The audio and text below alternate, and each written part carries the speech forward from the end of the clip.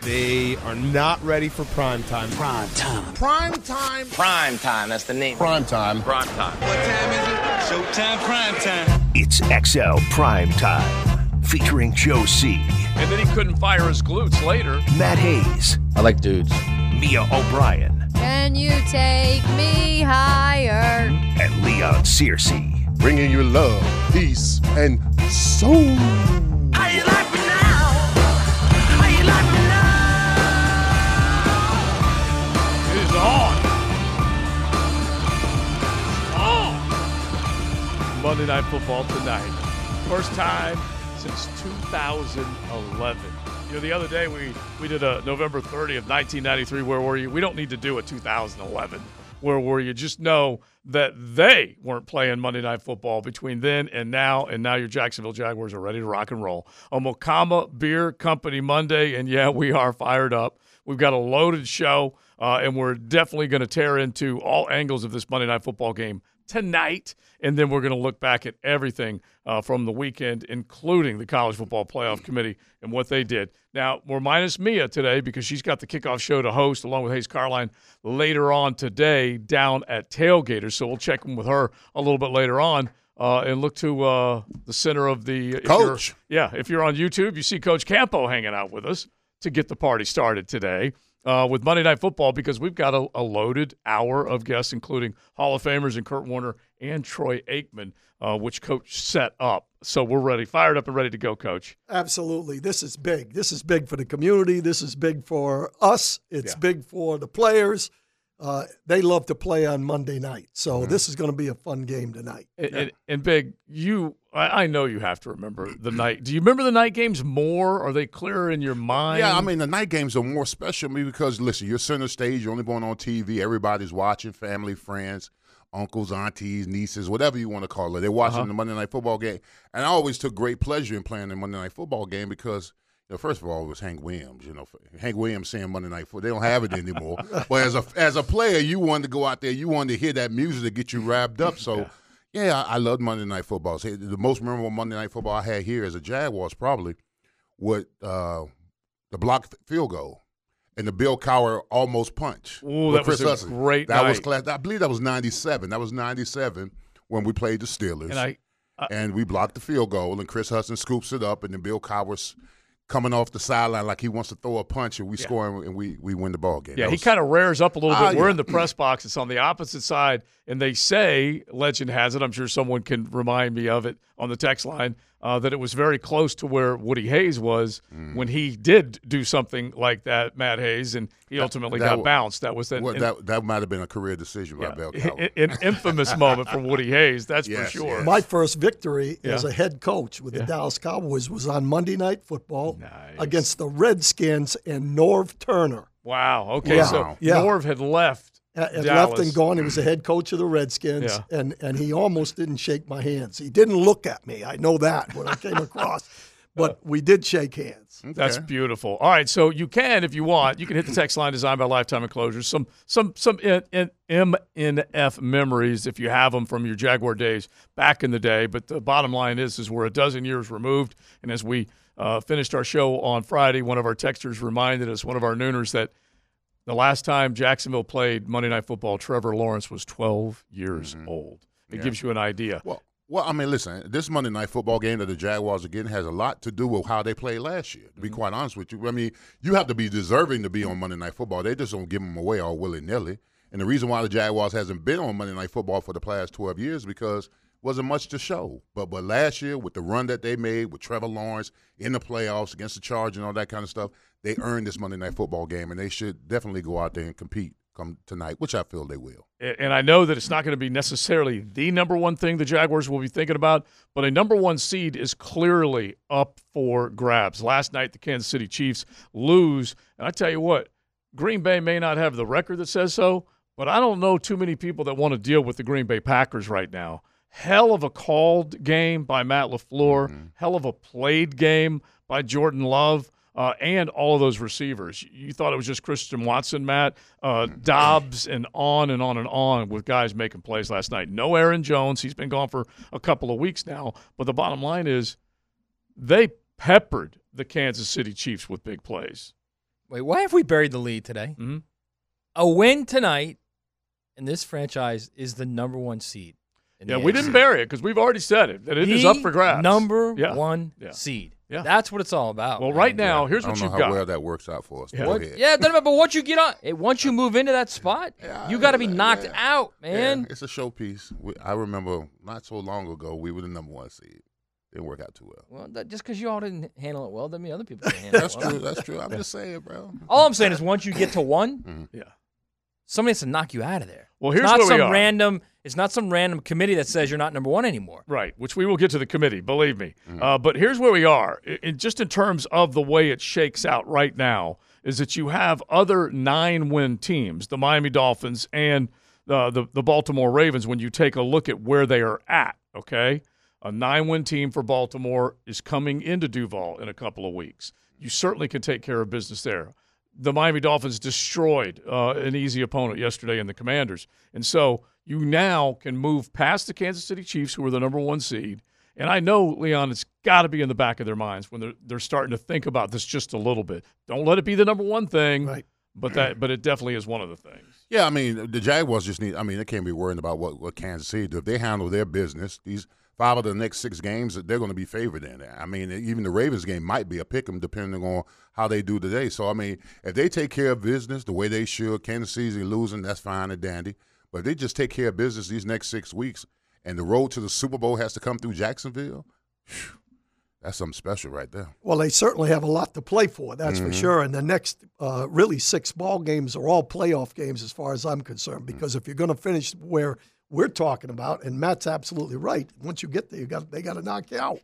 Well, they got 6 opportunities, and they got to make sure starting tonight, that's the key. And then next week, it's back at it again. Well, here's the thing, Coach. Here's what I hope this team doesn't do, okay? I hope they're not lulled to sleep. All right, Joe Burrow's not playing. Right. You know, Deshaun Watson not playing in that game. So these next 2 games are pivotal, that they stay on point, don't play to the level of their competition, play the same efficient football that they'll be playing on offense, and play that same dominating that they're playing on defense. And if you take care of business, you take care of your business, I mean, this team could be rising to the top real soon. And you got to look at Cincinnati now. Cincinnati has championship DNA. You know, they've been to the final game a couple times here recently, and to be honest with you, they've got some firepower. Now, you know, it's up to us to come out fast and get after them and make them think, hey, wait a minute, we're not just coming in here. We don't have all the excitement going here. They got some. So, you know, it's going to be important. When I look at it and just trying to kind of mirror the quick start that they had this past Sunday, they were able to take control of that game. Now, it was a back-and-forth game. It ended up coming down to the end with a doink off the crossbar at the end by the kicker in Houston, but they were able to get out to a quick start. And I maintain to all of you is that a leaderboard that you are on top of, in other words, you look up and it's Jacksonville 7-0, it's Jacksonville 10-0, it's Jacksonville 13-3, whatever it is, it will open up the doors for this defense to be able to get after Jake Browning. You know, the initials of the quarterback, JB, it ain't Joe Burrow. It's Jake Browning. And last week, he was held to about, 200, 220 yards with the Pittsburgh Steelers defense, man. And if they can, this Jaguar defense do to him, and even more than what they did to C.J. Stroud, because they finally got to C.J. Stroud late in that game. It'll be a long night for that cat. I mean, honestly, Browning's a better player than Pickett. I'd be much more concerned about Browning than I would be about Pickett and what Browning has around him in that offense. And it's not just the receivers, it's Mixon too. And they're pretty good on the offensive line. So I'd be much more worried about Browning than Pickett. So this is I know it's a 10-point line. I get all that, but the Bengals are going to come here and play, man. They are of course. It's pride. And by the way, it's Zach Taylor coaching against his brother, Impress Taylor. They both have the play sheet out tonight. But the Kenny Pickett part of this, he went out when they fired their offensive coordinator, Matt Canada. He went out and threw for 50 more yards than he had his entire season to this point. Well, that's in part because of the coaching change, and it's also in part to that defense. That defense gives up its fair share of plays. That's the difference in the game, in my opinion. You know, when you look at Browning, it's a small sample size, but he's been in 3 games this year. One as a starter. His QBR, quarterback rating, is the same as Trevor's. Now, obviously, that's over, a bunch of more games for Trevor, so it's much more reliable. But their defense now, they're not real good against the run or the pass or third down. So we've got to make some things happen there for sure. And then, we've got to stop the run and force the ball into Browning's hands and see if he can beat you. And if you can stop the run, we're going to get a rush on him. There's no question. A Mocama Beer Company Monday. They are up there in Fernandina. If you are making the trip in for Monday Night Football, you're coming in from the north, just roll through historic Fernandina. Look for them right there on South 8th Street. They have their Wildlight location also up in Nassau County, which they are serving their great craft. 7 days a week, they serve that awesome coffee. You can get that. And then Tuesday through Sunday, their craft creations, and it's across the board. Pilsners, lagers, sours, fruited, IPAs. You can really just start to taste them as I describe them. Check them out, mocama.com, or right there in Fernandina Beach. So a quick thought, college football playoff, it comes out because we got Kurt Warner coming up in a couple of minutes. But, Matt, they are just beside themselves. I've never seen in concert the athletic director, the commissioner of the conference, the quarterback, the coach. They all came out with tweets at about the same time saying, hey, CFP committee, you suck. Okay, now they did it in a different way, but that's basically what they said. And that's Florida fine. State was hot and bothered. If you just want to say they suck, that's fine, okay? But to say that Florida State got ripped off or they've been cheated or – look, the poll is an opinion, okay? Yeah, it always has. Everyone knew the rules when the season began. Everyone did, okay? It doesn't matter if you're unbeaten. Unbeaten doesn't mean anything. It's the 4 best teams. So what the poll did, what the committee did on that day, on that night, on that morning, Sunday morning, we think Alabama's a better team than Florida State, period. Yeah, and that's it. So if you want to get mad about that, that's fine. But you can go into all those little mental gymnastics you want because none of it means anything because it's an opinion. Their opinion is Alabama's the better team. Right. That's it. And I think that's what everybody's missing. You hear people talking about, well, how can they start out at 4 then drop after they beat a team? And it doesn't matter. At the end of the day, the last poll was the last poll. It is an eye test. Yeah. Period. Yeah. That's it, more than anything else. And look, we're going to talk about it, argue about it throughout the course of the week, and definitely let you give your opinion when it comes to that because it is a hot, hot, hot topic. And irony or whatever, the sadistic mood of the College Football Playoff Committee, they put Georgia and Florida State against each other in the Orange Bowl. All right, let's get it back to the Monday Night Football showcase tonight. Let's ring up another guest on the All-Pro Roofing phone line. He's a Hall of Famer. He's going to be in the booth tonight. His name is Kurt Warner, and he joins us right here on XL Primetime. Kurt, welcome in. How are you? I'm doing well. How you guys doing? We're doing great. We're fired up, and we can't help it. The city's excited. All of Duval is, Kurt, because it's not been since 2011 that this team has hosted a Monday Night Football game. But for the brand and the team today, how good do you think the Jacksonville Jaguars are based on what you've seen so far?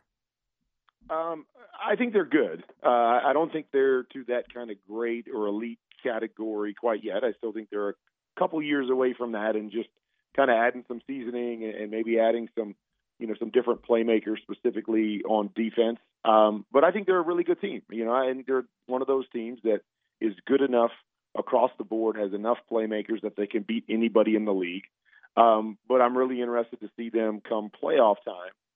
Going against good team after good team after good team, how they stack up, and if they've got enough guys that can make those game-changing plays to win in the playoffs. Now, Kirk, what do you think about Trevor? Do you like his transition? Is he an elite quarterback right now? Is he still in metamorphosis?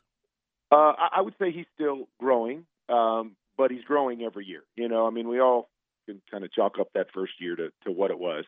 I think Doug has done a tremendous job of coming in and building an offense that makes sense, that it has answers, that Trevor really understands what they're trying to do and where he's supposed to go with the football. So I continue to see growth from obviously his first year to his second year, but as he continues to grow in this offense, as they put playmakers around him, I see a young quarterback that has all the potential to get to that elite category. I think the thing for me with Trevor is I want to continue to see him make the layups. And what I mean by that is the reads and the throws that I know he can make, that I've seen him make a bunch of times. Starting quarterbacks and specifically elite quarterbacks, they make those plays nearly every single time. And with Trevor, you'll see him make some really special throws But to me, he still misses a few too many of those layups one way or another. Whether he's going too fast or whether he gets too spread out with his technique or some of those different things that that I think that holds him back from being able to reach his full potential. And so that's kind of what I'm waiting for as he grows within the offense and gets better in so many different areas. Once he starts adding that to the special things that he can do, now I think we're talking about a guy that has a chance to move into that elite category. Kurt, this is Coach Dave Campo. We really appreciate you coming on. You played for one of the greats in Dick Vermeil. And how would you rate what Doug Peterson has done here in the years that he's been here, the 2 years? I think he's done a great job. Great to talk to you, Coach. I think he's done a great job, to come in and kind of change, where they were before him. But, just you get the sense, Coach Vermeil, what I thought was always so special about Coach Vermeil was how he connected with his players and how each and every player felt like Dick had his best interest in mind, that it wasn't about, Dick having success and Dick winning the Super Bowl. It was about how can I help you as a player be the best that you can be, and knowing that when you do that with all your guys, that ultimately it's going to make you better as a coach. But you could feel that with Dick Vermeil. And I think Doug does a tremendous job of connecting with his players in a similar fashion, where they really feel like, he's in it for them and he's in it to coach them and to help them be the best that they can be. There's lots of different kinds of leaders and different kinds of leadership that works, even being a head coach in the National Football League. But that's one, having experienced it firsthand, that can have a tremendous impact on men of all ages, as you're coaching different people in different stages. Just knowing that your coach is in it for you and you feel like they truly do have your best interest in mind, that's a difference maker in terms of building a culture and building a team. And I think Doug does a tremendous job with that. Hey, Kurt, you said earlier you thought the Jags were a good team. How did they get to that elite level over the next 5 games and then even into the playoffs? Well, I think, what is that there's a lot of good teams out there. The teams that, that take that next step and compete for championships, they have enough guys on their team that in the moment lift their game, that in the moment when a play needs to be made, they're the difference makers, within the course of any game, and specifically when you're playing against good teams, good teams where games are going to be close. Do you have those guys that in the moment, can finish for you? And that to me is what I'm still kind of waiting to see with the Jags, whether that's Trevor, whether that's a guy like Josh Allen on the other side who's having a good year, but you need him to have that moment when the game is on the line. Can you finish? And then you look at some of the other players, some good players there, bringing over Calvin Ridley, hasn't quite materialized to be that guy quite yet. And so there's a lot of talent there, but I'm just waiting to see, do they have 4 or 5 of those guys that when they're playing against the Patrick Mahomes or the Lamar Jackson, week in and week out in the playoffs, that they step up and have the ability to make that play in the moment, is what I think, has the opportunity to kind of turn them and make them into, a championship type team. Couple of more for the Hall of Famer, Kurt Warner. You'll be able to check him out tonight as well. NFL Game Day morning right there on NFL Network beginning at 9 a.m. every Sunday. And I think of the unbelievable amount of weapons you had. I was in the Georgia Dome with the Super Bowl win, and I just, the list goes on. Who has the best set of weapons right now, and do the Jaguars have the potential to become that? You're talking in the entire league? Yeah, because you figure the Niners, the Dolphins, you might be able to throw Dallas in there. Yeah, I think without a doubt it's the Niners. Mm-hmm. And, and I think as much of the reason why is because of how they can make plays for you. That it doesn't have to be we've got to push the ball down the field. You talked about the greatest show on turf.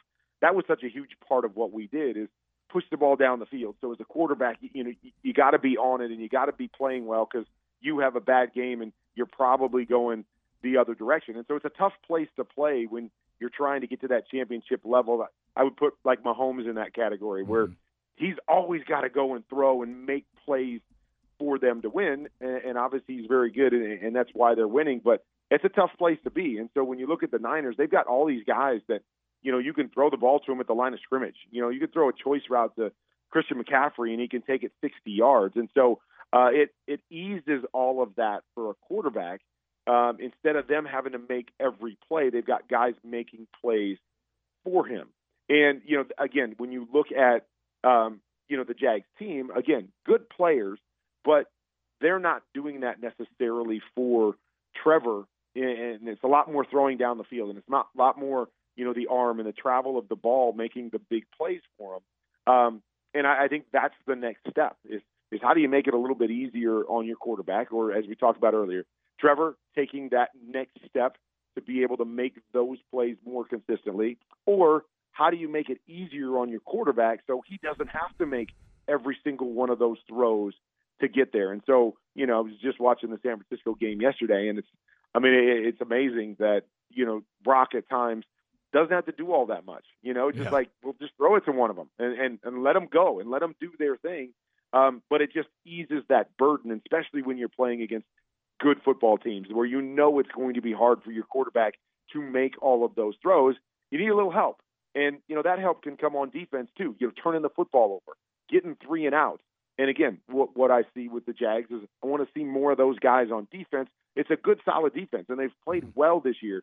But I want to see more killers on that side that are making those big plays to make it easier on the offensive side of the ball. Yeah. Now, Kurt, there seems to be a mad dash for the number 1 seed in the AFC, and the Jaguars, quite frankly, are 6-0 on the road. They're under 500 at home. Is it that important that they get that number 1 seed, or could you see this team float at the 2 or 3 seed and still pick a push in the playoffs? Yeah, we talked about this on our show yesterday, and I actually picked the Jags as a team that I think needs the number 1 seed. And it doesn't have anything to do with the fact that they've won on the road or they can't win on the road. I just, kind of the stuff that we've been talking about is I don't know if they're that team yet. When I look at, Baltimore, and I look at Kansas City, and I look at Miami, and I look at the things that they have and the explosiveness that they have, I think the Jags are a good team, but I think they're kind of at the bottom of that list if you just look at the stuff that we're talking about. And so getting a bye, so you don't have to play, 3 games to get to the Super Bowl. Not playing on the road against good teams in the playoffs is different than just playing on the road during the regular season. So I think they are a team that's still about a year away, in my opinion, from competing for championships, that you need every advantage that you can get. And so I would, if they could get the number 1 seed, I think that would be by far their best route to be able to have a chance to compete this year. But again, they're a good enough team that they can go on the road and beat anybody. I'm not worried about that part of it. But when you get into the playoffs, you don't just have to beat somebody. You got to beat everybody if you go on the road. Like if you're not the home field advantage, and that's where it gets hard. Good team after good team after good team.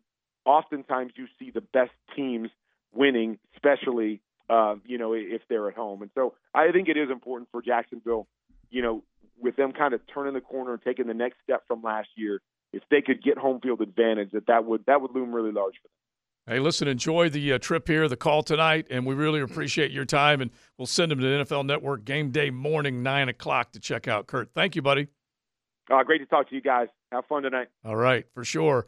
So Kurt Warner, gold jacket. We'll go to the next guy with a gold jacket, Troy Aikman, as he's in the booth as well tonight. That is upcoming, a Mokama Beer Company Monday right here on XL Primetime as we celebrate the Jaguars back under the lights on Monday night. Let's ring up another guest on the All-Pro Roofing phone line. We feel like it's a Hall of Fame-worthy day with the Jacksonville Jaguars back under the lights, first time since 2011. So let's look at our Hall of Famer and Coach Campo, and you welcome in the next Hall of Famer, Coach. Yeah, let's bring on a Hall of Famer in Troy Aikman. Troy, how you doing? I'm doing good, Cam. It's good to be on. Yeah, we appreciate you. Our listeners really love having you on this show. Let me ask you this. I know you've looked at both teams. As an overall view, and we might ask a few other questions about that, but as an overall view, how would you view this game with Jacksonville and Cincinnati? Well, I think that, obviously a big win last week for Jacksonville within the division and the separation that they were able to create. I like where Trevor Lawrence is right now and the way that he's been able to play. I think he's made good decisions overall for the most part. He gets the ball out quick. I think they've gotten the deep ball back in the offense, which has been helpful here over the last 2 weeks. And so I see it as a team that's playing with a lot of confidence. And then, of course, this is a different Cincinnati team than the one that Jacksonville thought they'd be facing a few weeks ago. And coming off a tough loss last week to Pittsburgh, and the way that Jake Browning is playing and kind of what their formula now is going forward is a lot different. This is an offense in the Bengals that simply has not run the ball well, really, since Zach Taylor took over as the head coach, and they haven't had to with Burrow because of the way that he gets the ball out and is efficient with those receivers. So if he was healthy, obviously it'd be a much different game, and the outlook would look a lot different. But I like Jacksonville. I like the confidence they're playing with. I like the way the defense is ascending. And I like the skill players as well. Besides Trevor, I like this group of skill players that Jacksonville has, and I think they're starting to get a little healthier up front in the offensive line. So this will, if I'm looking at it, I think it's the game at home on primetime. I've often felt this way in most any game, but this is a game certainly that Jacksonville should win. Now, Troy, I mean, the Jaguars are a good team, but I'm not sure if they're an elite team. I think 2 weeks ago against the 49ers, they showed their tail. Yeah. So if you look at this team, I mean, could this team make noise in the playoffs, or is it a team that you see one and done? No, I think they could. Yeah, no question.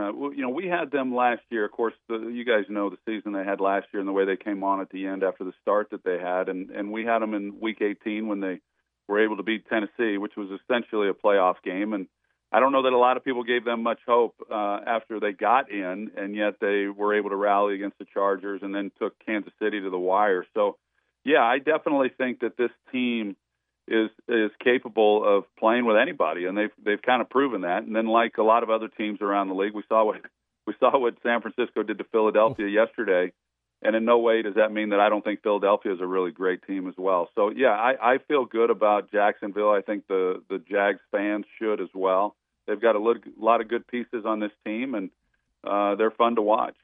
You're going to hear Troy Aikman in the booth Monday Night Football tonight alongside Joe Buck, the Hall of Famer, with us on XL Primetime. So when you're looking at take that next step and you're looking at Trevor Lawrence, what would that be in your mind, Troy?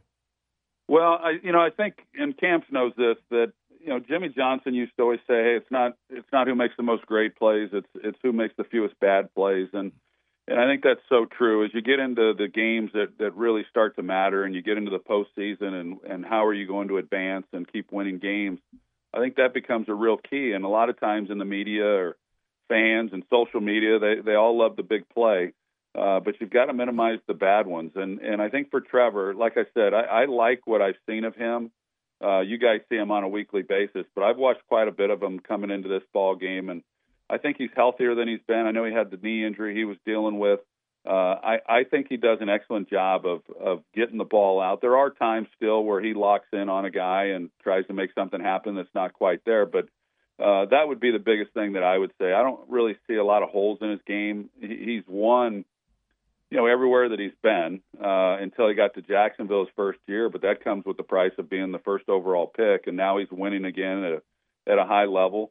And so I just think it's a matter of getting into the January game. Somebody mentioned to me today in our meeting, that people don't talk about Trevor the way that they do Josh Allen or Patrick Mahomes or, whoever the quarterbacks might be. And I said, give him time, because he got into the postseason last year. He was able to win a game.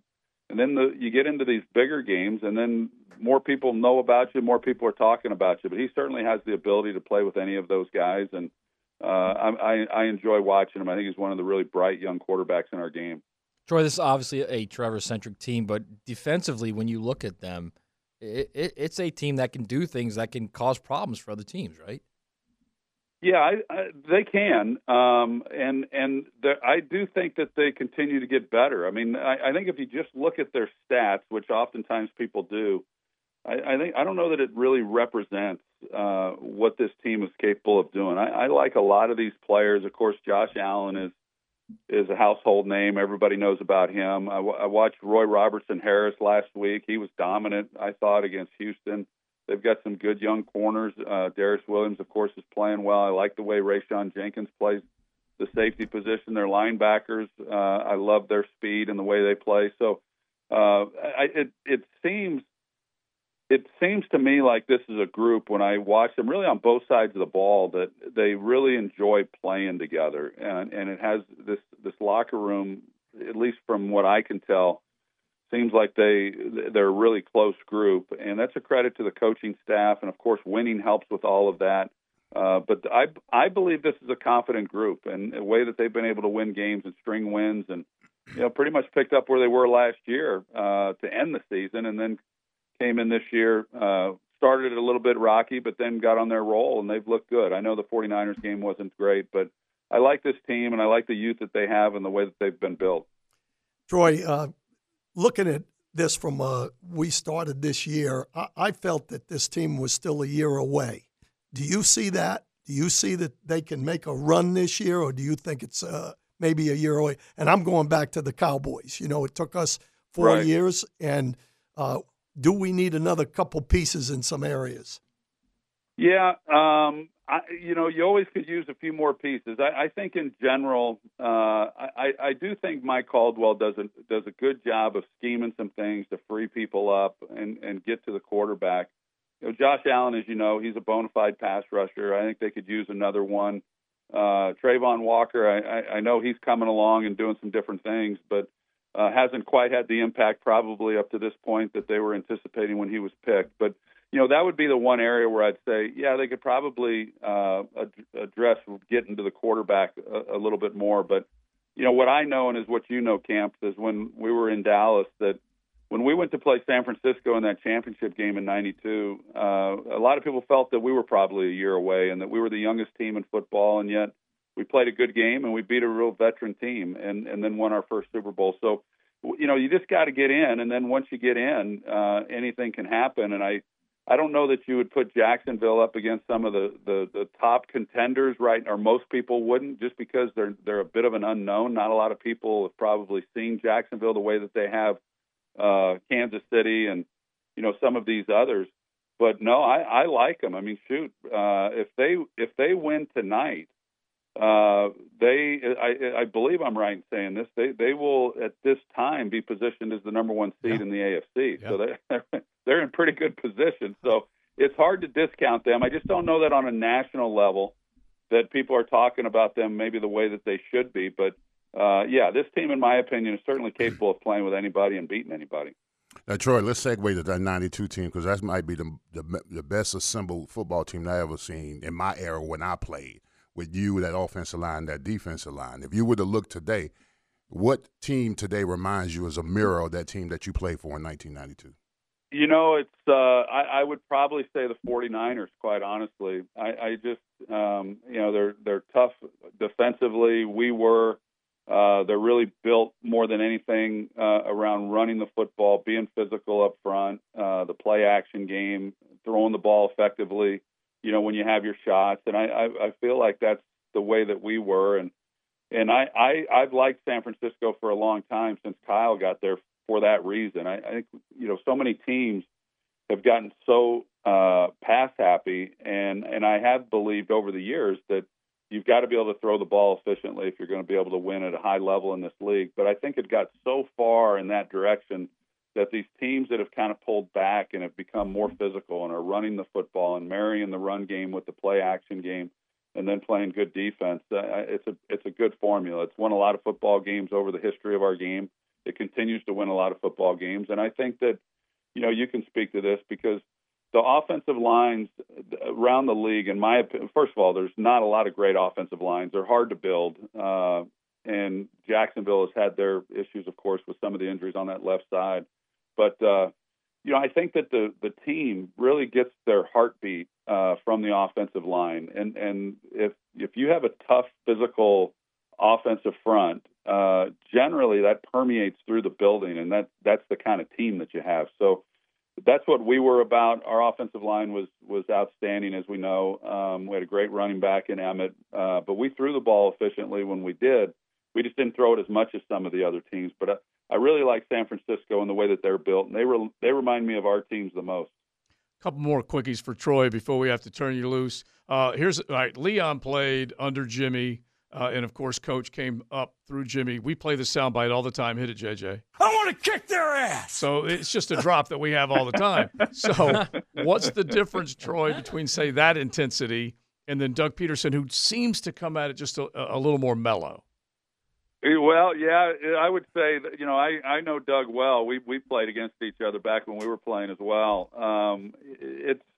I think in general, the coaching is different than it was. I still think Jimmy's style would apply today, and he'd still be successful. But I think you're dealing with a little bit of a different athlete.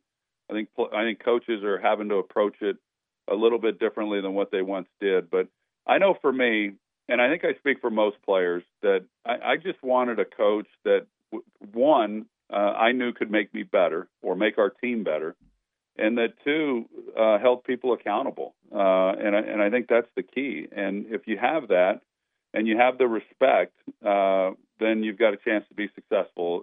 You've got to have good players, and there's a lot that goes with that. I will say, and I've said this many times, why anybody would want to go into coaching is beyond me. I mean, we see it each and every year, each and every week, and the heartbreak and headaches and the heartache that you've got to deal with. And I just, man, it's a different breed. But yeah, Doug's been successful, everywhere that he's been. And what he did last year was really remarkable. It's not easy when you are having a season like they had last year. In an organization that had not enjoyed much success, and then to be able to turn it around and do what they did, but to be able to come back off of that this year and be having the season that they're having now is really a testament to his style, the respect that he's earned, and how good of a coach he is. Last one, Troy, before Coach has to say goodbye. The idea that Tom Brady said the quarterback play is mediocre right now, would you agree with that? You're a Hall of Fame quarterback. You see play every Monday night. Would you agree with that? Well, first of all, I don't know if he specifically said quarterbacks or just football in general, but either way, it doesn't matter. It's a different game today than it was when I played, and that's okay. And the players are spending less time together than we did. There's less time for the coaches to coach. And then in addition to that, with the salary cap and the rising costs for quarterbacks, it makes you thin in some other positions. And when you start having injuries, whether it's at the quarterback position or other places, you just don't have the as talented of backups, veteran backups that are able to step in. So there are times, and I've said, I was asked about this a few days ago after Tom's comments, and first of all, when you're Tom Brady, everything looks mediocre. When you're watching it, nothing compares to what he was able to do. But I also know that back when I was playing in 1989, my first year, we were not a good team, and that was a lot of bad football that we put out there on the field. And every week, when you watch games, there is some bad football that's being played. But in general, I think we've got a lot of really skilled people that are playing a game at a high level. The coaching is the best it is at any level in the NFL. These guys are terrific, and the fans are loving it. So I'm enjoying it. I also know that Tom is considering, going to Fox next year. That's the plan. Yeah. And as a spokesman for Fox and the NFL, I don't know that the league's going to be real favorable towards his comments if he starts making too many more times. True. Troy, listen, hey, we really appreciate you coming on. I appreciate you. You know that. Absolutely. And listen, have a good call tonight, and go Jags and go Cowboys. Sounds great. Thanks, Camp. Enjoyed it, guys. Thank you. Appreciate it, Troy. Thank you. It's funny because the last thing he said is about Fox. Fox is like, wait a minute, this is the best product we got going right now. You can't take swipes. This is at everything right? for us, right? Yeah. And look, I do agree with the sentiment that Tom Brady had. In other words, the first couple of sentences that he had made you ignore the rest of what he said. But he did say, Leon, they don't practice as much. What was your classic line? Full pad Friday. Yeah, I mean, I understand where he's coming from because, listen, essentially you got to bang in order to get better, all right? And I'm not equipped to understand where guys don't go as hard But then you got Chris Jones who misses all training camp and goes out there and tears up the NFL. Yeah. So I mean, kind of contradicts my whole opinion. Mm-hmm. But Troy is right about the camaraderie. Guys don't hang out as much. I mean, we had a reason. We wanted to be in the facility. We wanted to lift the extra weights, watch the extra film, play cards, joke around, all that kind of stuff. More so than not, these guys are looking to get out and go somewhere and look at their social media and how many likes I got and, man, I look good on this and that. We didn't have those kind of distractions. I mean, so I don't want to say our ball was better, but it was. Well, the only thing I could say is it's really what he said and what Leon said is time. Yeah. They're not together as much. Mm-hmm. They've cut back on the OTAs. They've done all these things, and without the pads, they're not tackling as much. So, but when you look at the talent level, the athlete is still. Yeah. Absolutely. Everybody's bigger, stronger, faster, Yeah. and guys are making catches that, honestly, they did not make 20, 30 years ago. Yeah. So, you can't compare the athletes. Oh, Coach, the skill set is better. The skill set is better. I don't know if the technique is better, but the players are bigger, stronger, and faster than we were now. I mean, you got 6'7", 6'8" offensive linemen that run like 4'9". I mean, that's crazy. That's absolutely insane to me right now. But technique and fundamental wise, I don't know if it was we had more time to work on that kind of we stuff. Were better. We were better back in the day. Yeah, we were better technique fundamental wise because we spent time offensive line on the field, all that kind of stuff. These guys don't have as much time, and they're able to utilize their size a lot better than probably we did. They can get away with more. They get away with more because they're so big. And absolutely, fast, right? absolutely. And I totally agree. Belichick was one of the first guys who introduced this. They don't hit enough, therefore they won't tackle well. It will lead to more injuries. All those things are real, that's for sure. All right, so we headed the 1 o'clock hour. We got Willie Anderson coming up. We've been talking a bunch about your Monday Night Football game tonight against the Cincinnati Bengals. We'll definitely drill down on the college football playoff. The text line, real quick, JJ, just went bananas over FSU. And look, I get it. And for an undefeated Power 5 champion not to get in, I totally understand why they're ticked. But the committee, at the very least, right or wrong, as Matt said it earlier, they opened up gray area to basically showcase the best 4 teams that they wanted to hit the television screen. I don't think there's any way to get away from that. It's not any kind of conspiracy. Yeah. It's just not. I don't know what else to say other than, look, the goal of the playoff, it's always been this. It's in their flippin' charter, is the 4 best teams. The reason they have the playoff is so a team can get hot and get in the playoff. Mm-hmm. If anything, what they did with Alabama, that's what they did. Just underscores what their playoff is all about. Yeah. It sucks for Florida State. I don't disagree with them. It's terrible that they're unbeaten and they don't get in. But guess what? When they did this playoff and they started the playoff and there was a 4-team playoff, they knew right then that 5 conference champions could be unbeaten, and there was going to be a problem. It just didn't happen until now. Always going to be an odd man out. Yes. It just didn't happen until now, the first time where you've got a conference champion with, and here's an asterisk too, a unique situation. They lost their quarterback. Yeah, that's the unfortunate thing. And it's been at least stated, Leon, in the committee that they can, whether you agree with it or not, they can factor in a coach loss or a quarterback loss or an injury. Well, listen, they got an opportunity to play Georgia and Orange Bowl. They beat Georgia and Orange Bowl and go 14-0. We'll give them the imaginary championship like UCF. Listen, we are champions. We'll crown we will. Oh, come on, bro. Don't stomp on them right now. Come on. It's You're telling the Miami Hurricane, you're telling Hall of Fame not to stomp on Florida State? Every opportunity I get. Are you serious? We didn't forget the year 2000. I absolutely. They're like down on one knee right now, just gasping for breath. You want to stomp on I tell this you is what, karmic justice. I unplugged up oxygen machine. And Leon's just happier more than anything else that he doesn't have to do a cartwheel. At least right now, as far as we know, he doesn't have to. They remember what you do in November, guys, and that's exactly what Matt's saying. You can lose early, but how you're playing at the end, and Florida State obviously backed up a little bit. Yeah.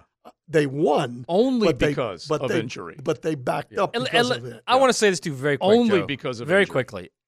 With Jordan Travis, they can beat anybody in the country. Exactly, there's no doubt in my mind. Yeah, and they would have been in the playoff, but they don't have him anymore. Right, they and would that have cannot left be out. They would have left out a one-loss conference champion with that. Correct.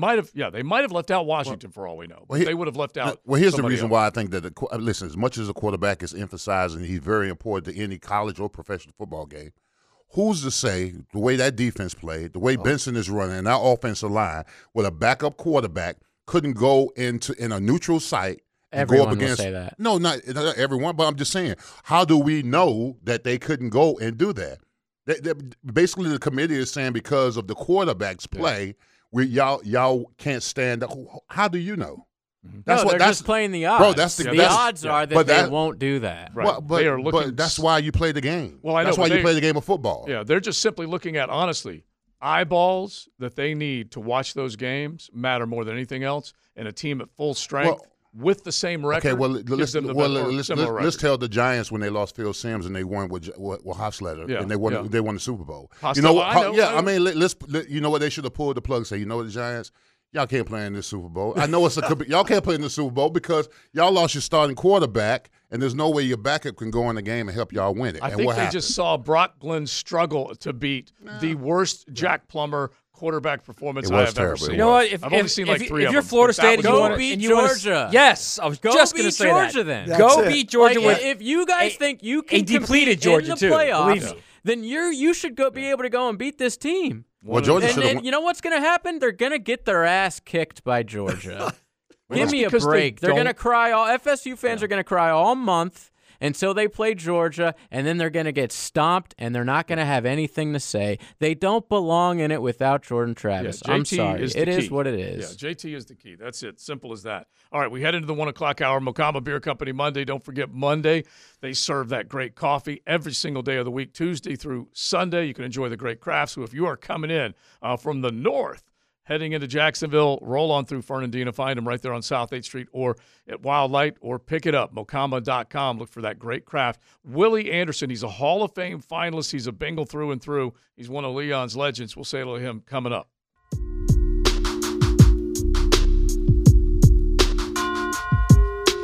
Song selection paid for by Leon Searcy. As we welcome in one of Leon's legends, a Mokama Beer Company Monday. It is Monday Night Football tonight under the lights. It's Duval's Jaguars against this man's Bengals. Leon, let's welcome him in. Yeah, my good friend, one of the greatest offensive linemen to play in the game, Big Willie Anderson. Big Will, how you doing, bro?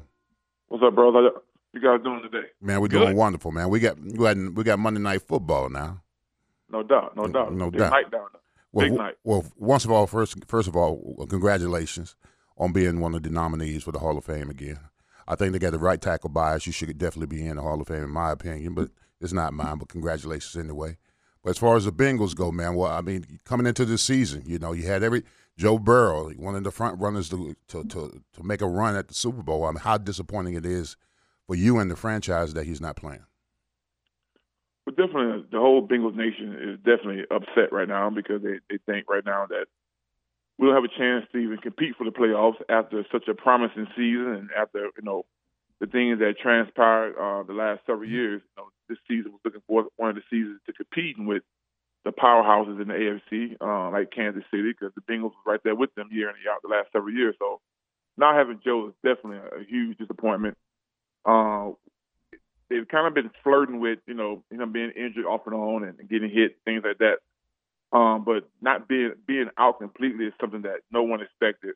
And definitely he's a big part of this team, huge part of the team, physically and emotionally, because if you're around Joe Burrow, you kind of see why his teammates all come around him. First, he's a good dude, very good dude, bro. Like all offensive linemen, we all love the guy. I mean, but at the same time too, he can inspire an entire team in the city with his words, his action, his swag, everything he does, man, just tip top, A+.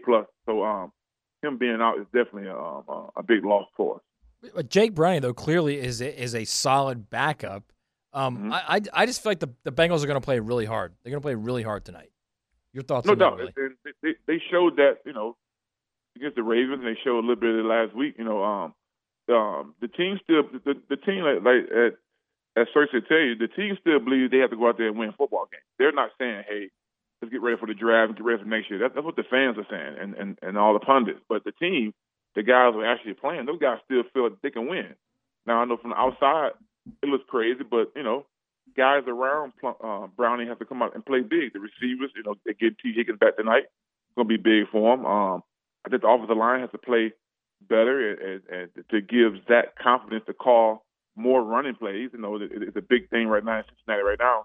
What's up with Joe Mixon? But I've been saying all season, I think Joe Mixon's fine, but you got to give him more than 8-9 carries to get going. And I think sometimes with coordinators, if they don't see the running game having success early, they go away from it because they panic and say, hey, those 2-yard runs not going to matter. But I think in the scheme of football with backup quarterback, those early carries that he can go pound the football, you can get some play action going. I think it's kind of the way. You can't play the same way you played with the backup quarterback that you played with Joe Burrow. Willie, this is Coach Dave Campo. First of all, thanks a lot for coming on, and I coached against you for many years, and I'm glad that I'm glad I'm not coaching against you now, to be perfectly honest with you. But you've watched, I'm sure, the Bengals quite a bit. What's your thoughts on their defensive front? I think when Sam Hubbard is in there, it's definitely better. Because right now I think Henderson is the only true pass rusher they have, and even on some of those Marvin Lewis teams, 2010 through 16, they had about 3 rushers. They had Geno James, Carlos, and Michael Johnson. They had 3 rushers. I think in any good defensive line, you need at least 3. One guy we can kind of account for with slide protection, chipping. 2 causes us a little bit more problem. 3 is a problem because someone's going to be one-on-one. And I think right now the pass rush is not getting those one-on-ones for Henderson because all the eyes of the offense is going towards him because Sam Hubbard's been out. Sam is not really a great pass rusher, but he's an effort guy who's going to give you a lot of effort sacks, and he plays great against the run. I think their point that the line not being up to their usual standards, I think that's hurt the secondary some. As far as guys having to cover a lot longer than they have because if Henderson don't hit home, those guys are back there covering all day, and you've seen them give up big passes and a big passing games like they had against the Titans. So I think it's definitely the third guy to step up. I think Sam is that plan now, but in the NFL now, if you can't get that inside rush, those elite quarterbacks are going to kill you. And I think I've seen Trevor Lawrence since his days here in high school, and we all knew as a 10th grader the kid's going to be a pro in the 10th grade. So I think inside pressure against QBs like Trevor is going to be a huge plus. If not, he's sure alive. We're talking with former Bengal Willie Anderson, Hall of Fame finalist, and we watched this past week Cam Robinson go down with injury, Walker Little go from a short stint at left guard to left tackle, and then Ezra Cleveland come in. Have you ever had to deal with anything like that? Have you ever had to play multiple positions in one game, Willie? No, fortunately, I was always, one of the main guys that, and your main guys never change positions. But I played with several guys who their careers was based off them having to play. Coach will tell you this, that, some guys have to play 2 positions. If you don't, you can't last in the NFL. So guys like Cersei never want to change position, Baselli won't change position. But the rest of the guys on the line, in order for you to stay in the NFL, you have to be a 2-position guy. And it's unfortunate, it's hard to do because, my gripe with the NFL offensive line is they need a third coach to be doing development. It's just not enough time for the head O-line coach and even the assistant O-line coach. He's too busy drawing up cards and running around like a chicken with his head cut off doing so many other different things that the young backup guys never get technique work past freaking minicamp. From training camp on, it's all about putting in plays, putting in schemes, adding in more plays, adding in more schemes, going over defenses, who to block, how to block them, when to block them. How to block them is never really given enough emphasis to your backup guys. So that's why when your favorite team loses a starting left tackle like a guy like Cam, who I think is a really good tackle, the effort, the productivity kind of goes down because those guys haven't been training. They get reps in practice, but they're not really training, being taught those things. They're just being said, hey, man, you're a pro, figure it out. And that's kind of the life of some linemen, whereas your star guys, Cam Robinson would never have to go play left guard or right guard, unless he's older in his career. But those elite guys play their positions, but the rest of the guys, you have to be flexible to interchange on the line every day. Now, Will, I've been saying this all week long that this Jaguar team, you can't take these Bengals lightly because y'all got a championship pedigree. I mean, this team year in and year out over the last couple of years have been a toe tap away from going to the Super Bowl, going head to head with the Kansas City Chiefs. So y'all got that moxie about you that y'all been in the big games, you've been in the Super Bowl, you've been in the championships, and a lot of those guys that played in those games are going to be on this roster to come tonight. So I'm hoping that this Jaguar team, this incumbents upon this coaching staff to make sure you let these players know that what you got coming to town ain't no slouch. Yeah, and you guys got a really good coaching staff down there too, and a good group of young players mixed in. But definitely what you said, the Bengals, Jamar Chase is not going to think his season over with. He's still trying to get what he got to get. T. Higgins is still playing for. These guys are still playing for a lot of things. Like Trey Hendrickson is not going to stop pass rushing. You know what I mean? And I'm sure with the backup plan, he's in his mind thinking he's gonna steal because all season, if your starter wasn't in, he's killed the backup guy. The backup guys hadn't had a chance against Trey Hendrickson, all season. Watch him kill the backup to Trent Williams. And I mean, the guy's an elite rusher. So these guys are gonna play hard. That linebacker crew the Bengals have are a bunch of hard playing guys. The front D line guys. I said earlier, they're not great pass rushers, but when they do, they play hard as hell against that run. They get to the ball. They pile on guys, and they play with great energy. So I'm sure they're thinking Monday Night Football. They're thinking, hey, man, the lights are on, and people are thinking we're down. And they're definitely going to give you top effort, top energy, because that's kind of what that Taylor team's been over the years. Just unfortunately, we don't have one of the best QBs in the country. I mean, in the league right now. But I think effort-wise and effort and emotionally, you're going to get a fired-up football team. Well, Big Will, I appreciate you coming on the show, man. We all know how special Monday Night Football is now. I mean, I was 12-0 in Monday Night Football. I'm not sure what your record was. I had to shine on that a little bit. The early 90s Bengals team, we weren't that damn good. Once Marvin got in there, man, we won a couple of them, and I was so damn happy to play them. We started playing when I was old. And the older you get, those Monday night games and Thursday night games, man, that's for the birds.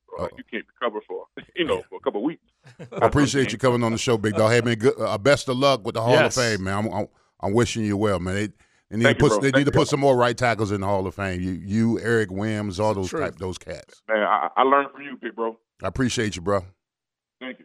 All right, Willie Anderson, it really is true. When you think of, he's in the Bengals Ring of Honor, and you think of how long he played up there, 181 career games, and all of his seasons with one football team. That's high praise. Yeah, I mean, absolutely. Listen, I remember I call him a kid because he's younger than me, but I remember the kid when he came in his rookie year out of Auburn. First round pick goes to the Bengals. Like he was saying in the 90s, it wasn't much. You didn't think much of the Bengals or whatever. But the one thing that always stood out when you watch film was Willie Anderson. I mean, he was a mauler, bro. Like good feet, good hands, everything about him was good.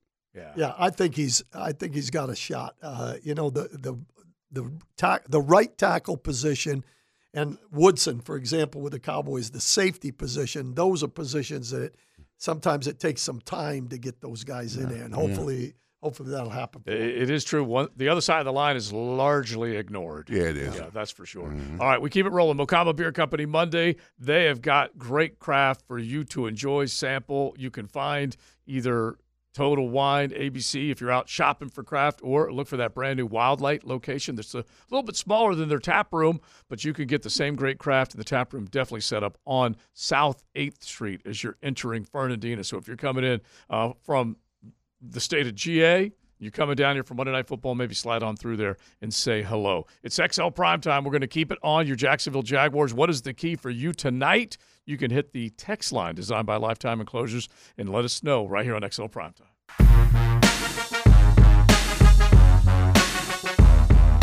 Mondays on XL Primetime, brought to you by Mocama. Check out their great craft in the tap room in Fernandina Beach. They got it going on. Coffee every day, craft Tuesday through Sunday, and the Cosmico. You can really go down the line. I'm an IPA cat, all right? I love the hops. And you can definitely check out everything else, Pilsners, lagers, stouts, the fruited, the sours. They've got them all. Make sure you check them out, Mocama Beer Company and Mocama.com. Now, we've been talking about your Jaguars, who are now a double-digit pick tonight against the Cincinnati Bengals. This is cat-on-cat crime. That's what I'm hoping for at the bank, that they take care of business and see if they can come away with a win, see if this team can crest up at the right time, play off of the success that they had a week ago against the Houston Texans, who did dispatch the Denver Broncos, who was on a 5-game win streak. Had to make a big play late to do it, but they did indeed do it. Sneak in a little bit of college football here. We're going to get back to our conversation with the Jags coming up. Joe C., our head coach, Dave Campo, hanging out with us today. Matty Hayes and Big Sirs. Mia is off for XL Primetime, but will be part of the kickoff show. She and Hayes Carline, and then delivering all sorts of social content throughout and leading up to the game and throughout, that's for sure. Let's do the 10-10 take real quick, JJ, because there's definitely a college football playoff argument that's being had everywhere right now. Now, Joe C's 10-10 take. Slow smoked and served up by Sonny's Barbecue. Local pitmaster since 68. Schedule's tight, right? You went to work today. Everyone's looking around like, man, when was the last time I had to do – well, 2011. You haven't had to worry about this too often, but tonight you want to get to the game on time, so roll through your area, Sonny's. Pick up some racks of ribs, some pulled pork. You can order all the sides, and they'll have it all ready for you, and then you just plan on tailgating and partying. So FSU's busted, all right? They're hot. They're mad, they're undefeated, and they have no place to go. Totally get it. It was the injury to the quarterback. There's really no other way to explain it away. One other part of this might be the ACC, the fact that Clemson took a dip. There weren't really any other signature wins, whereas you take a look at Alabama as a one-loss team and Texas as a one-loss team getting in with signature wins. So that's probably the key to the selection committee, plus the injury to Jordan Travis. But think about what Georgia's going through. Georgia won 29 in a row. They lose one to one of the best teams in America, and they've been told to take a back seat. Hey, Kirby, sit on the sidelines. Suck it, Georgia. That's what they were told. So if I'm Georgia, healthy, they are probably as mad, if not madder, than anybody else out there as a one-loss team feeling like they needed to have a path back in. That's the 10-10 take. But I know maybe a little bit of this, Matt, the selection committee's like, do we want another Georgia SEC loss and then a rematch with the team that beat them in the Natty and then them go on and win that? Do they want that potential again? I don't think I had anything to do with that, honestly. No? No. I think it was honestly just, okay, Washington's unbeaten in the Pac-12. It's a good conference this year. They had a couple good wins. They're healthy. Everything's good. They're in. Yeah, but Georgia. If Jordan Travis was healthy, Florida State's in. Not talking about Florida State. I'm talking about Georgia. I know. I'm talking about Georgia too. Georgia. Here's another thing too for Florida State fans when they start to scream about never in the history of the poll, which I agree with this. He just goes right back. No. This is Georgia. This is Georgia. Never in the history of the poll has an unbeaten Power 5 conference champion been left out. Guess what? Never in the history of the poll has a number one team drop from number one all the way out of the poll on the last week of the season. Mm-hmm. Never. It's never happened in the history of the playoff. Just like it's never in the playoffs history has an unbeaten Power 5 not been in the playoffs. Honestly, it's a good stat. So you also, can complain. We're only talking about like 10 years. You can. When we it say doesn't matter, but it doesn't. But it doesn't matter. We're It's not still talking about a crazy amount of time. Right, but this is the structure and format we're using, JJ. So this is what I know. doing. I'm just saying, like, there's things can change. It's and I know there's all kind of conspiracy theories out there that it was ESPN did it and the SEC did it. Your quarterback got hurt for the season with a game and a half to go, right? 2.5 games to go. That's why they're not in anymore. I'm not talking about them. No, I know that. I'm talking about Georgia. I agree with you. Georgia. But I went to Georgia to say that about Georgia, but it's always got to go back to Florida State because that's what the argument is right now. That's what it is. But you absolutely, to your point, of course you can make an argument for Georgia. They roll everybody this year. They get to that game, they're 12-0. They play the hottest team in the country. They lose by 3, and all of a sudden they're out. And the point I made to you all on the text thread, Leon, is that I'm looking now at Georgia versus Texas. I'm excluding Florida State. It's just the way it is because of the injury. I'm just excluding them right now. So you think Georgia should be over Texas? Yes.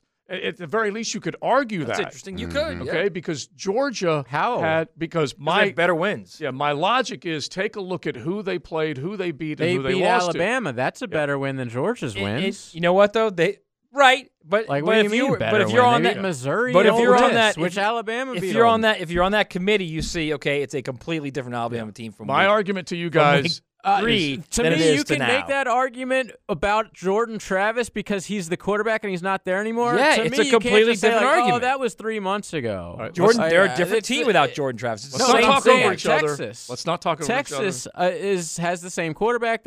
All they're missing is the running back. All right, so let me get Like, back how to is my that a point. totally My different point, team? okay? My point is that Texas beat Alabama way back when. Alabama got red hot and then did not lose. So their worst loss is to the Texas Longhorns. Texas's worst loss is to the Oklahoma Sooners. Georgia's worst loss is to the Alabama Crimson Tide, who is red hot. Who has a worse loss or a more impressive win? That's how I think the selection committee should look at it. I do think that counts. Why wouldn't they look at it that one team beat Alabama and the other didn't? I totally get the argument of Texas in season beating them, but now I'm not comparing Texas versus Alabama. I'm comparing Texas versus Georgia.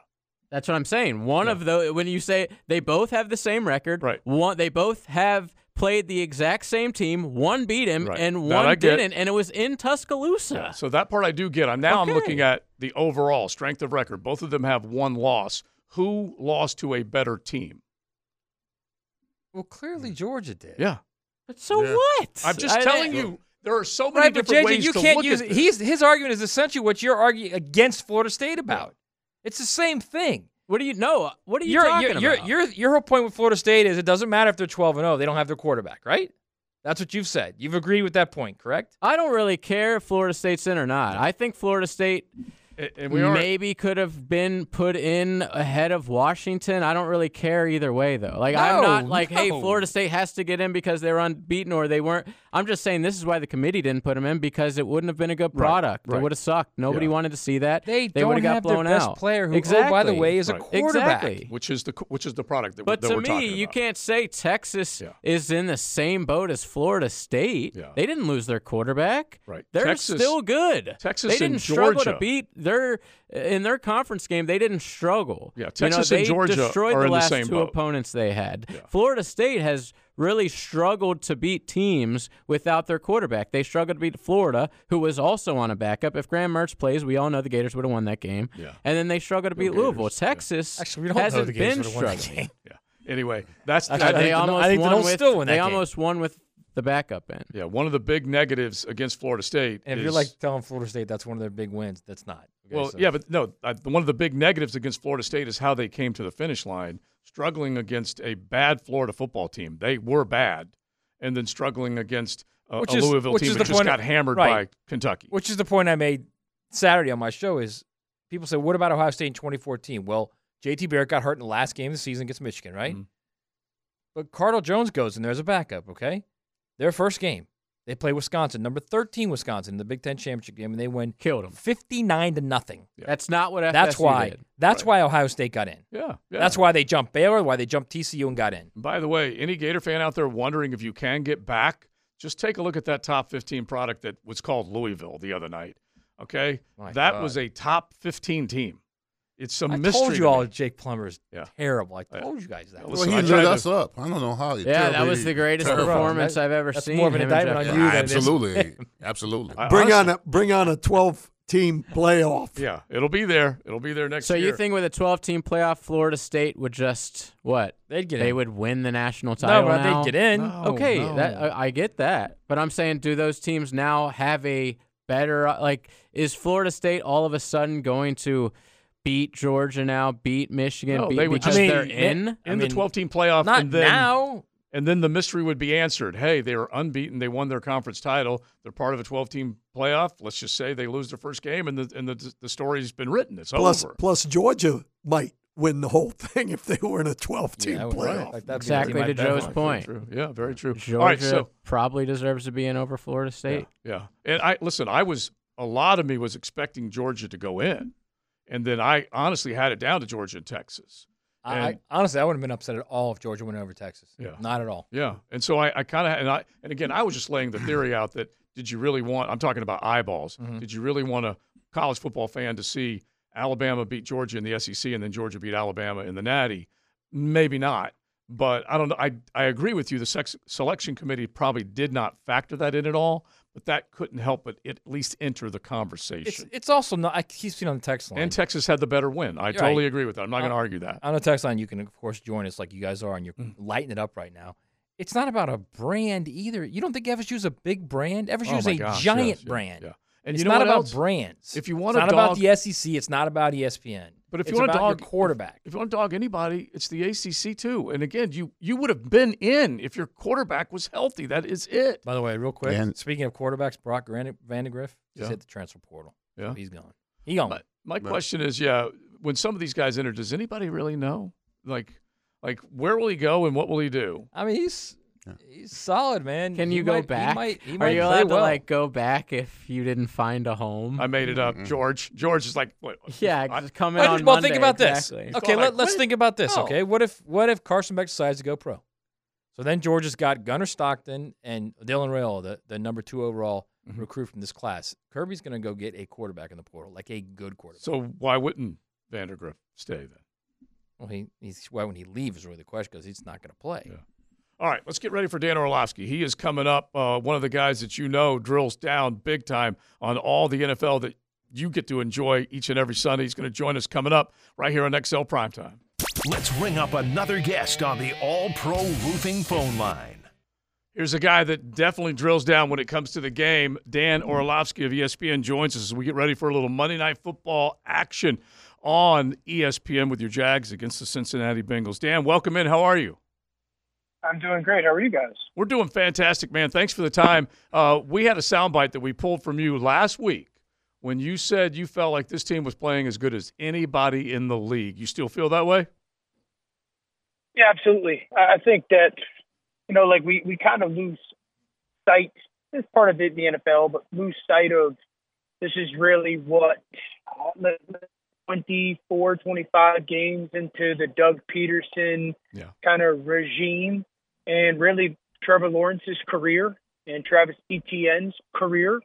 And so I think you're starting to see this team back into last year and certainly for the most part of this year start to figure out who they are not, what their personnel is capable of, where their personnel excels. And I think that they are playing outside of maybe San Francisco, playing about as good as anybody.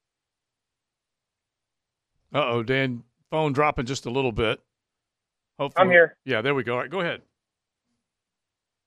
When figuring out who they are and who they're not, and how they want to go about calling plays and what they can get in and get out of. And again, the time frame of where they are organizationally ever since Doug Peterson took over. I mean, outside of San Francisco, I don't know if there's a team that is so different than everybody else, even top teams. So I think they're playing as well as anybody, surely. Dan, this is Dave Campo. I coached your dad, and he wanted me to make sure I told you how tough he was. So he was a pretty tough. He was a pretty tough nose guard for us back at the University of Bridgeport. So. I have no doubts about it. I unfortunately didn't get a ton of the toughness. I had to go play quarterback. So exactly, I got brains and an arm somehow, which I'm thankful for. There you go. Well, I have a question for you. I'm sure you've looked at both the teams that are playing tonight, Jags and Cincinnati. What's your thoughts on Browning? Yeah, so I actually had Cincinnati in week 2 this year on Monday Night Football week 3. And so we got to spend some time with Jake because they were still unknown in Cincinnati what was going to be the deal with Joe Burrow and the calf injury. And so studied them, had a pretty good understanding of what they were going to try to be. He's a good, solid player. I mean, I guess if you walked out an NFL backup quarterback that could give you a chance to win, it's Jake Browning. They don't change their offense a ton with him. They get him a little bit more on the move than Joe Burrow, but not a ton more. He's an athletic player. He's a smart player. He's seen a ton. He's got a gajillion reps this training camp because of Joe's injury. So he's a good player. He's a good NFL backup. I'll put it that way. Good, solid NFL backup. And they're so talented around him that their offense can still have some moments of success. There's not going to be a ton, but he's a good, solid NFL backup. Dan, a philosophical question for you. It's a part Jaguars as well. Yep. Why in the world, it's professional football, college football. Why are these teams in the shotgun when it's 3rd and a half a yard or 4th and a half a yard? What is going on? Yeah, it's a great question. So I think part of it, number one, is teams don't spend a ton of time under center.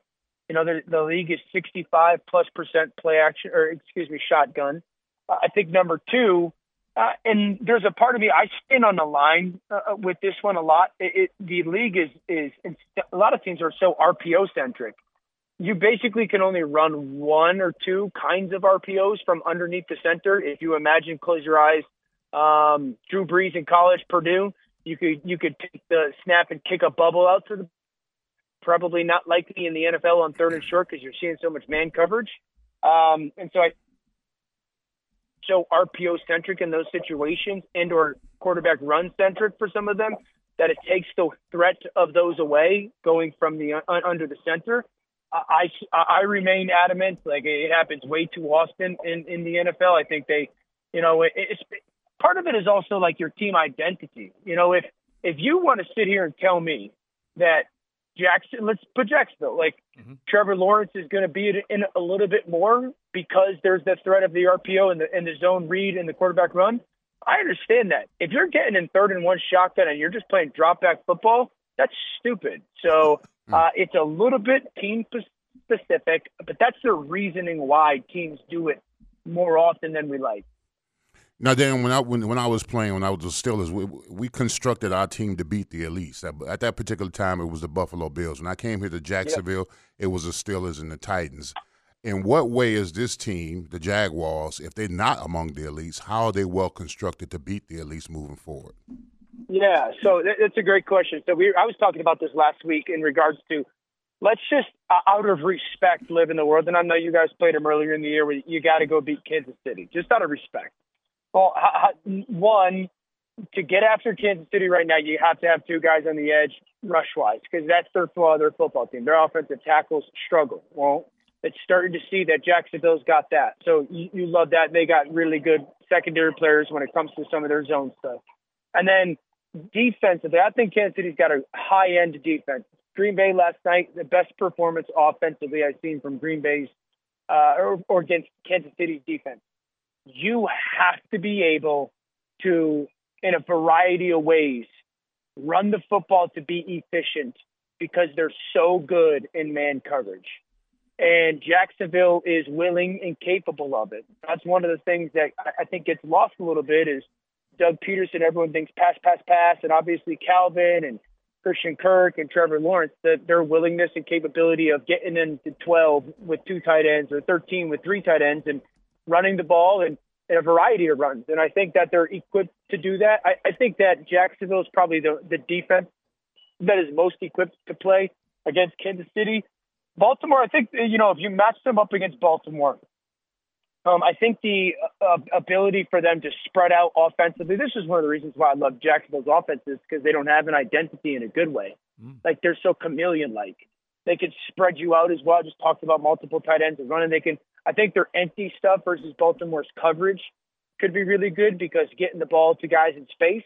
And then with Baltimore's offense, when they get in, Mike Caldwell, their D coordinator, puts them in that 5-man front defensively at the line of scrimmage. I think they're committing, trying to dictate to stopping the run. So I think with those two teams playing as well as they are, now Miami is all about where you play them. In my eyes, I think I got them on Monday Night Football coming up. Obviously, the motion, with their offense and the way that they attack the second level of the defense, I think their length helps them a little bit. And Miami's, you got to have perimeter players against Miami's defense because those corners are so good.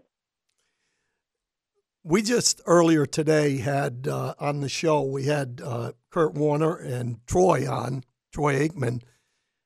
I think your analysis of a quarterback is as good as anybody in the National Football League.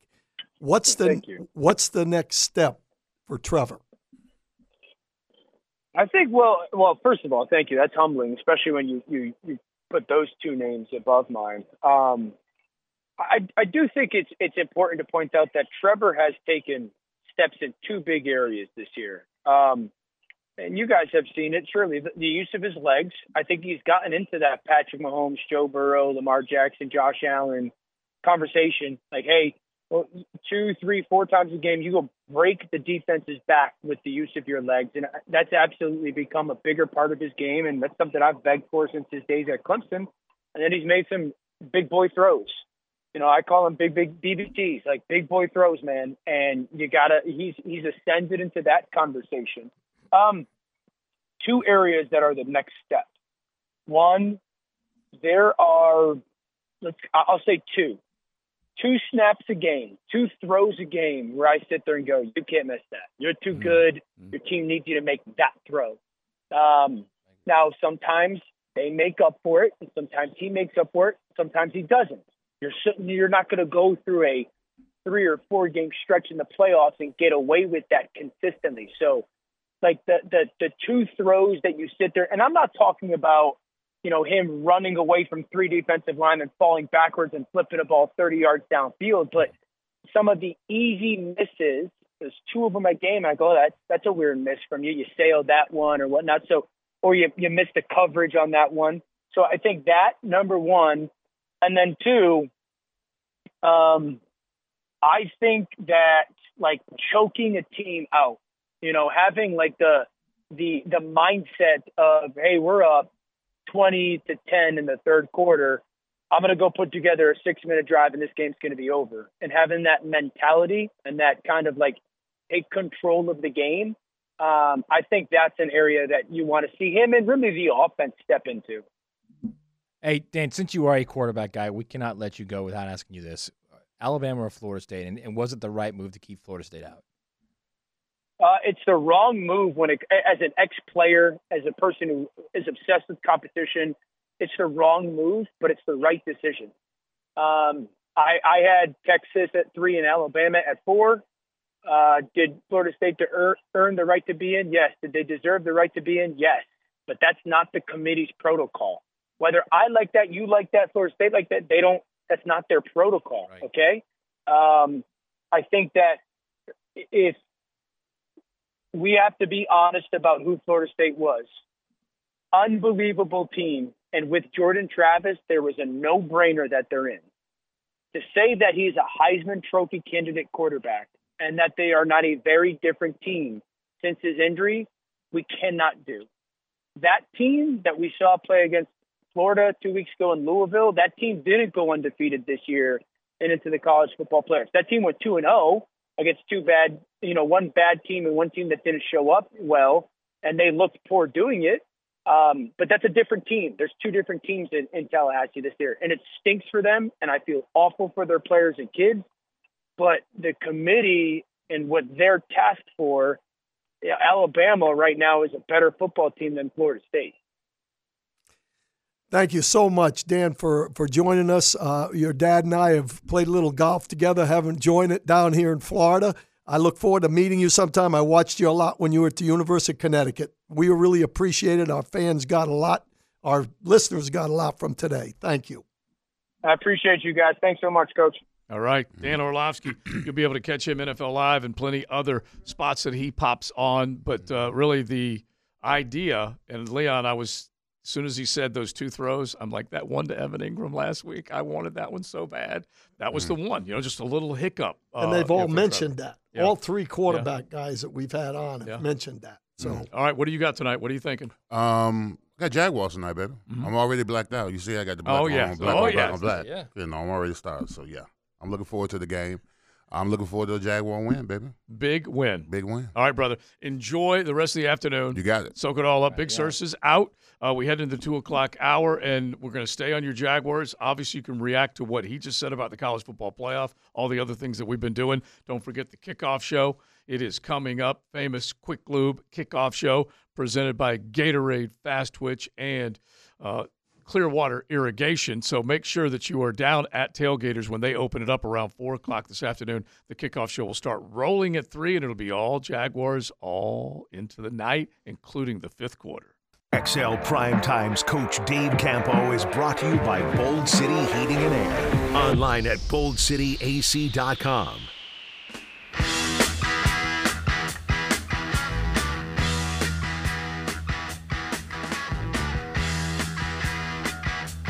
We have got our motor running. We've had it running for a while as it is game day here in the city of Jacksonville. All of Duval, you're getting cranked up. I know, you know what? Some people probably checked out, got in their cars right now, fired up 1010XL. You want to know why? Because they're going and getting their coolers. They're going and getting their grill. They're going and getting their people, and they're going downtown. Round of applause for the city of Jacksonville as we are hosting Monday Night Football. First time since 2011. You know what's interesting is we're 5 games away from the end of the regular season, and there's a prize out there tonight. Oh, yeah. There is a prize out there tonight. You win, yeah.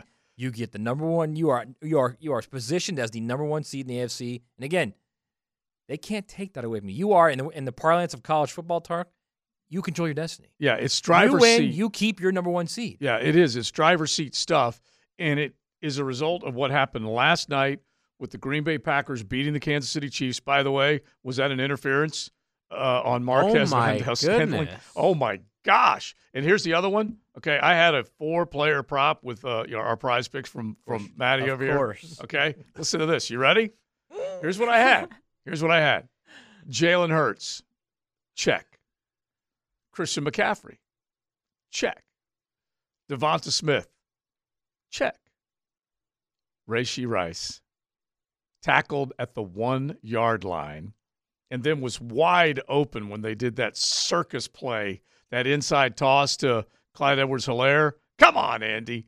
And Rashee was open on that play. You remember him, Coach? Oh, he yeah. was releasing on the right-hand side. Absolutely. He was wide open. Anyway, if they had thrown that flag and gotten them down there, obviously it would have potentially benefited me, okay? Right. Because there was a chance that Because Rice it's would have all gotten about in. you and But guess what? I know another guy that did really bad on picks this weekend, too. Yeah, no Guess kidding. what?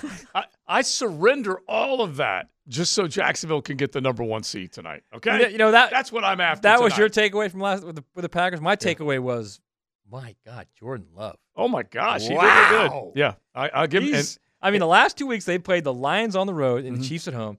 He's got 6 touchdowns and no picks. Yeah, and he's completing 70% of his passes. And they took it to Kansas City last night. My nephew, who's a high school coach now in Utah, was a coach at Utah State when he was there. Yeah. And he said he's the smartest kid he's ever been around in all the kids he's been around. Man, we all thought he was a bust. Well, I got to admit, I have no problem saying right now I am wrong about Jordan Love. Of course. And the other part of it is this might be as much a check mark in Matt LaFleur's resume as anything. And the Packers GM, what's his name? The guy that Gutekunst. never got the guy that got clobbered. Yeah. And because if it were to happen, and they showed all the things last night, the comparables between Brett Favre, Aaron Rodgers, and now Jordan Love, just the way things have come together with this particular year. And Jordan Love is playing clean football. He's not playing panicked football. He is distributing the football to a lot of different guys, and he's brought other guys up. Before you thought it was just going to be Christian Watson, Romeo Doubs, and then he's gotten Reed, and he's got many others involved. And this is after Aaron Jones goes down. You want to hear a crazy NFC North stat? Yeah. Jordan Love is 1 win away from tying Justin Fields in career victories. That's crazy. Wow. That is something. Yeah, and don't forget Aaron Rodgers. You said he learned from the head coach. Yeah, you're right. You are right. right. He sat behind Aaron Rodgers, and there's some learning experience. Not only that, I mean, let's be fair to Justin Fields. Jordan Love's got a much better team than Justin Fields. So much better. Better coach, better personnel. But to Coach's point, Aaron Rodgers, there was a while where he was just feeding Jordan Love hallucinogenics. He wasn't teaching him anything. And then finally he said, whatever what? he did, it worked. I can tell you that. Yeah, I need to be a little classier here. I need to impart some wisdom, which he did, and he helped. But they're a scary team. Did he not look like one of the league's best quarterbacks last night? He looked good. Yeah, and that's against a good defense too. Yes, that's 2 good defenses in a row. Your Lions and the Chiefs. Yeah, I agree. Like I said, I came away. I'm like, I got to acknowledge this guy, and he is playing at a pretty high clip, and we'll find out if it lasts. But that was real important for them to do that. So Jacksonville can get to their 9th win tonight. We said going into December, this team has twice as many wins this year as they did a season ago. They were 4-7 this time a year ago. They're 8-3. They get to 9-3 tonight if they beat a Jake Browning-led Bengals team. And then They go up and they face Joey Flacco or Dorian Robinson-Thompson or Walker or who knows up there, because I think Robinson-Thompson had to go into concussion protocol, right? He was the one, right, that went in. That's what led to Flacco's definitely to Flacco playing. Yeah. So it sets up beautifully 2 backup quarterbacks, and then El Boogie comes here. We said this last week, Coach. They should be favored in every game they play from here on out because of Baltimore coming into town. Well, they've earned it. They've earned that situation right now. And, it's like Matt has said right along. If they have a chance to get the number 1 seed, then everybody has to take it from them. That's how important this ball game is tonight. Every game's a playoff game from here to the end. If you want to be a top team going into the playoffs. So, for me, I'm just excited that they're where they're at. They're 14-4 over the last 18. 15-5 over the last 20. Yeah. So that's a pretty good indication of what this team is. And I think the guys all said, that the three quarterback guys that we've had on today, right, all made the statement that this team can play with anybody in the league. And that's true. They have to play, though. It's not one of those where you just show up. The rest of these teams, they're going to have to show up ready to roll. And I think they'll be ready tonight. Well, that 1 seed, man, you get that break. You get that bye like no one else gets, and you don't have to play that week. That's huge. Well, and you're literally a game away from being in the championship game. The other part of it, and I like what home game. I like what Kurt Warner said. We had him in our noon hour along with Troy Aikman, a couple of Hall of Famers right here in XL Primetime, and he said it's not like they're having trouble going on the road because look at what they've done. They have now put together a nice little win streak on the road. Right. But he said it's still so beneficial to have people come through your and in this case come through the bank to see if you can. You also it's the reshuffled, so you're going to get the worst team remaining in the playoff coming to your place for a divisional game to get to the championship game. And coming into home field in the playoffs is even more important than the regular season, because the regular season you can be up and down. Nobody goes undefeated in the regular season. Mm-hmm. But when it comes playoff time coming through your place, you should have a definite advantage because it's the excitement of the game. It's at your place, and let me it ask makes you a this, bigger difference. Dave. Do they win that Chargers game if it's in Los Angeles last year, the playoff game? Probably and not. They're down Probably 4 not. picks? Probably not. That's a tall order. The stinking Chargers won a 6-0 game. Unbelievable. I told you they were a fraud. I've said it right along. Let me give you a crazy Pat stat. So, yeah, I got it. Okay. Okay, I want to make sure. You might need to save that one. Do you have Mouth it already? Closed. It's about the amount of points they've given up. Yeah, okay, let's save that bad boy. You and I will both get credit for that. Okay? But I will give you at least one saucy for your Jacksonville Jaguars. They are an NFL best 8-3 against the spread. Saucy Nubs. That's my favorite. That's pretty good. Favorite record. Yeah, 8-3 right now. That is your favorite saucy nug. Yeah. And I got him again tonight. I got him at like 8.5 or something. Yeah, and it's a big good now. It's a good thing, and both sides of the ball are playing well. Don't forget that. We wondered about this team. Have they gotten to the quarterback enough? You could probably argue one way or the other that they have or haven't. But Mia threw the stat out at the end of last week, and I'm pretty sure this was at the top of the NFL. There is not another team out there that has 2 rush-ins with 30 quarterback pressures. And both Josh Allen and Trayvon Walker have that. That's pretty good. So I think what you're getting from my nominated assistant coach of the year, Mike Caldwell, is pressure at the right time. And obviously the offense is starting to put it back together. on that train, aren't you? Yeah, I have to right try. back on Try. it. The two areas that are really, really important, in my opinion, on defense, really 3 areas. They're third in the league in third down on defense. Yeah. Getting them off the field on third down. Third. That's big. They're fourth in rush average. Yeah, they definitely stopped the run well. Yeah. There you go. And then they're 12th in the red zone. So those 3 areas are extremely important in winning and losing in this league. All right, so let's look at a couple of other things with this game in mind coming up here in just a second. It's XL Primetime. We'll take you right up to the kickoff show with Mia and Hayes down at Tailgaters right off the steps of Everbank Stadium.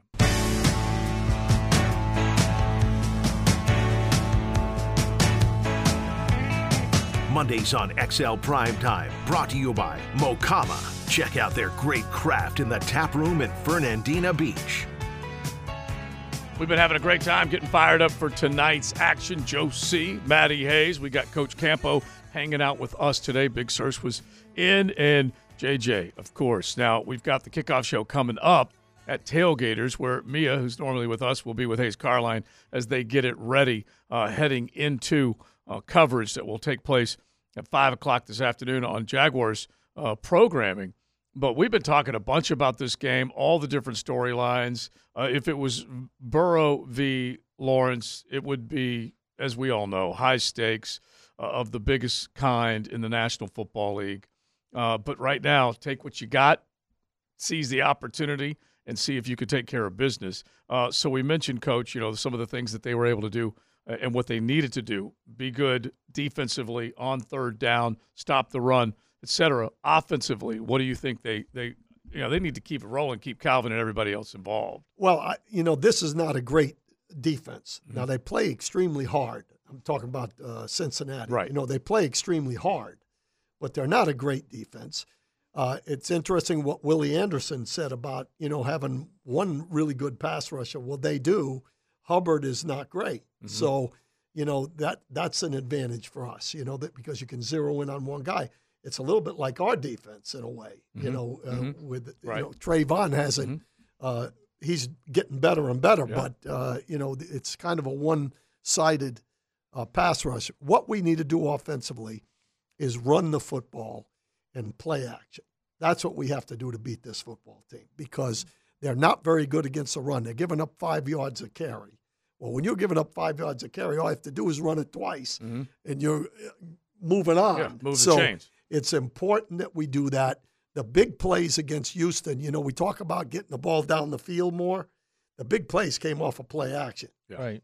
That's where you get the deep crossing routes and stuff like that. And I think they forced it a little bit in that ball game. The offensive line did a great job. They have to do that same job in this ball game, and we'll get some big plays in the game tonight. So defensively, we got to get them off on third down. We got to play well in the red zone, which we're doing. And we can't give up the big plays. That's going to be important. I think in your heyday with the Cowboys, you guys definitely wanted to get Emmett going early because that set everything up. There's no doubt about that. I don't know that this team's philosophy is similar. I think this team, and I want to get your thoughts on this, and if it was like this with Michael Irvin, I think they need to get Ridley going early to get him involved, get him invested in the game. Was Michael Irvin like that? Like if he got going early, was he – at that point, 100% in? Oh, yeah, absolutely. And Michael was 100% in anyway. Right. If he wasn't getting the ball, he was – Hubbard Alexander, our receiver coach, I had to give him a lot of credit because it was a shouting match for 3/4 of the ball game. The ball, Just right. give me the ball, whatever you want to do. I don't know what you're planning on, but get it to me, But in answer to your question, absolutely. I think once it's the same with the quarterback. That's why you try to get the quarterback going a little bit early, so that he feels like things are happening. If Ridley doesn't get involved early, it seems like he gets lost a little bit. Yeah, and you don't hear from him for a quarter and a half. Yeah, well, that's why they come out in the second half and got after with him, But I think that's important. I don't think there's any question. And really, you got two teams that are similar tonight because the offensive coordinator for the Jaguars and the head coach of Cincinnati are brothers. Right. And it's the same kind of philosophy. In other words, that's why I get we run the ball better when we get our guys to put their hands on the ground. Well, they're not a hands-on-the-ground offense. Mm-hmm. They're a two-point stance offensive line. So, but you can run the football. It's more staying with it. Yeah. More than it is how much you're getting. Stay with it. Keep that balance to where the defense can't just tee off on you. Yeah, one of the things that I'm trying to remember, it might have been Orlovsky, one of the real things that kind of perked my ears up is that he said they don't do any one thing well, which is a good thing because you're not just trying to neutralize one thing. Right. You have to defend a lot of things. And I think that really is important for people to clue in on. What do we need on 3rd and 2? We've got 3 or 4 options. What do we need on 3rd and 8? We've got 3 or 4 options.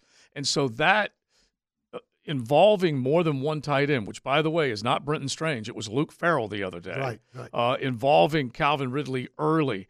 Christian Kirk doing what he continues to do with his yak yards. A healthier Zay, we know how he can impact the game. Dearness Johnson will definitely be a part of this tonight. And ETN has got the ribs that he's dealing with. They do need to be cautious with him. They really do need to make sure that, like you said, commit to the run, which means he's going to have to barrel it up in between the tackles. But you still got to be a little smart with ETN down the stretch here. Yeah, I think that's where, we were hoping it was going to be Bigsby, but I don't, he's not ready, obviously. Yeah. It's just point. He's struggling picking up offenses and protecting, I believe. Yeah, and to me, that's really important with the being able to have Dearness Johnson come out with experience to be able to run the football, and he can catch the ball. He's a pretty good back. And so I think that you're going to see a combination tonight. What do you do with Browning tonight? Do you pressure him just to get him off his mark? Do you allow him to? Do you just fall back in zone like they've done pretty much all season? That you get played two safeties high and just keep everything in front of you? Well, I think you definitely want to keep everything in front of you. You don't want to give them any big plays, and they got a couple of big play receivers. All three of their receivers, Boyd, Chase, and Higgins. If he's 100%. So you're staying away from bringing more than they can block. Yeah, but I think you have to be willing to pressure at times, and I think we've done a good job with that. And to me, it's really staying balanced there too, in my mind. Enough man coverage mixed in and a little bit of pressure. He is a young quarterback, rookie quarterback, not rookie, but rookie is starter. Right. But he has the ability to play. There's no question about it. So we got to get him uncomfortable. That's for sure. All right, we're going to roll through the standings again, give you an idea of what's at stake, talk a little bit more about this big ball game before we hand it off. A Mocama Beer Company Monday. Don't forget, every day they serve coffee, their own creations, and then Tuesday through Sunday, you're going to get a delicious craft lineup inside the tap room, which is a massive old auto dealership right there on South 8th Street in Fernandina Beach, and then also their satellite location in Wildlight. So you got two Nassau locations, or you can find them on the shelves. Mocama Beer Company at your local wherever you might go to pick up some great craft.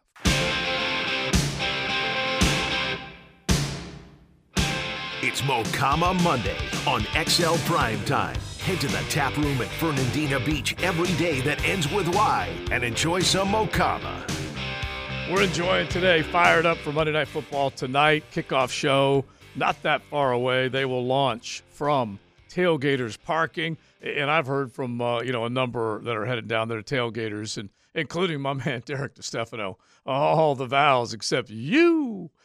He has a playlist that he has as soon as he gets to the top of the Hart Bridge that he will play all the way in to Tailgaters. And there's so many other rituals that are out there, but he's got his playlist perfectly timed to where he's heading in. He's got his menu specifically for the opponent in mind. So we're talking like T-Swift, Beyonce. Oh, yeah. He gave me – it's so funny. He gave it to me once before. I don't think it included them. I'm not quite sure. If I could go back and find it, I might be able to. But, he's like very regimented. I'm going to be starting to head there. I'm going to be pulling into my parking spot at, X number of time. And I want to say Tailgaters is opening up at 4 o'clock. So there will be people coming in left and right from everywhere. Yeah. That's for sure. All right. If you're thinking about one thing tonight, we looked at a number. Aaron Dolan is one of the handicappers on ESPN. And she threw out the number, same number we threw out earlier. Jacksonville's 8-3 against the spread this year. That's the best in the National Football League. Last 3 seasons, Cincinnati is 15-7-1. Was that on the road? 15-7-1 on the road against the spread. So that's a better than 500 mark against the spread. Now this thing has gone from 8, 8.5, now 10, and we'll see where it ends up going.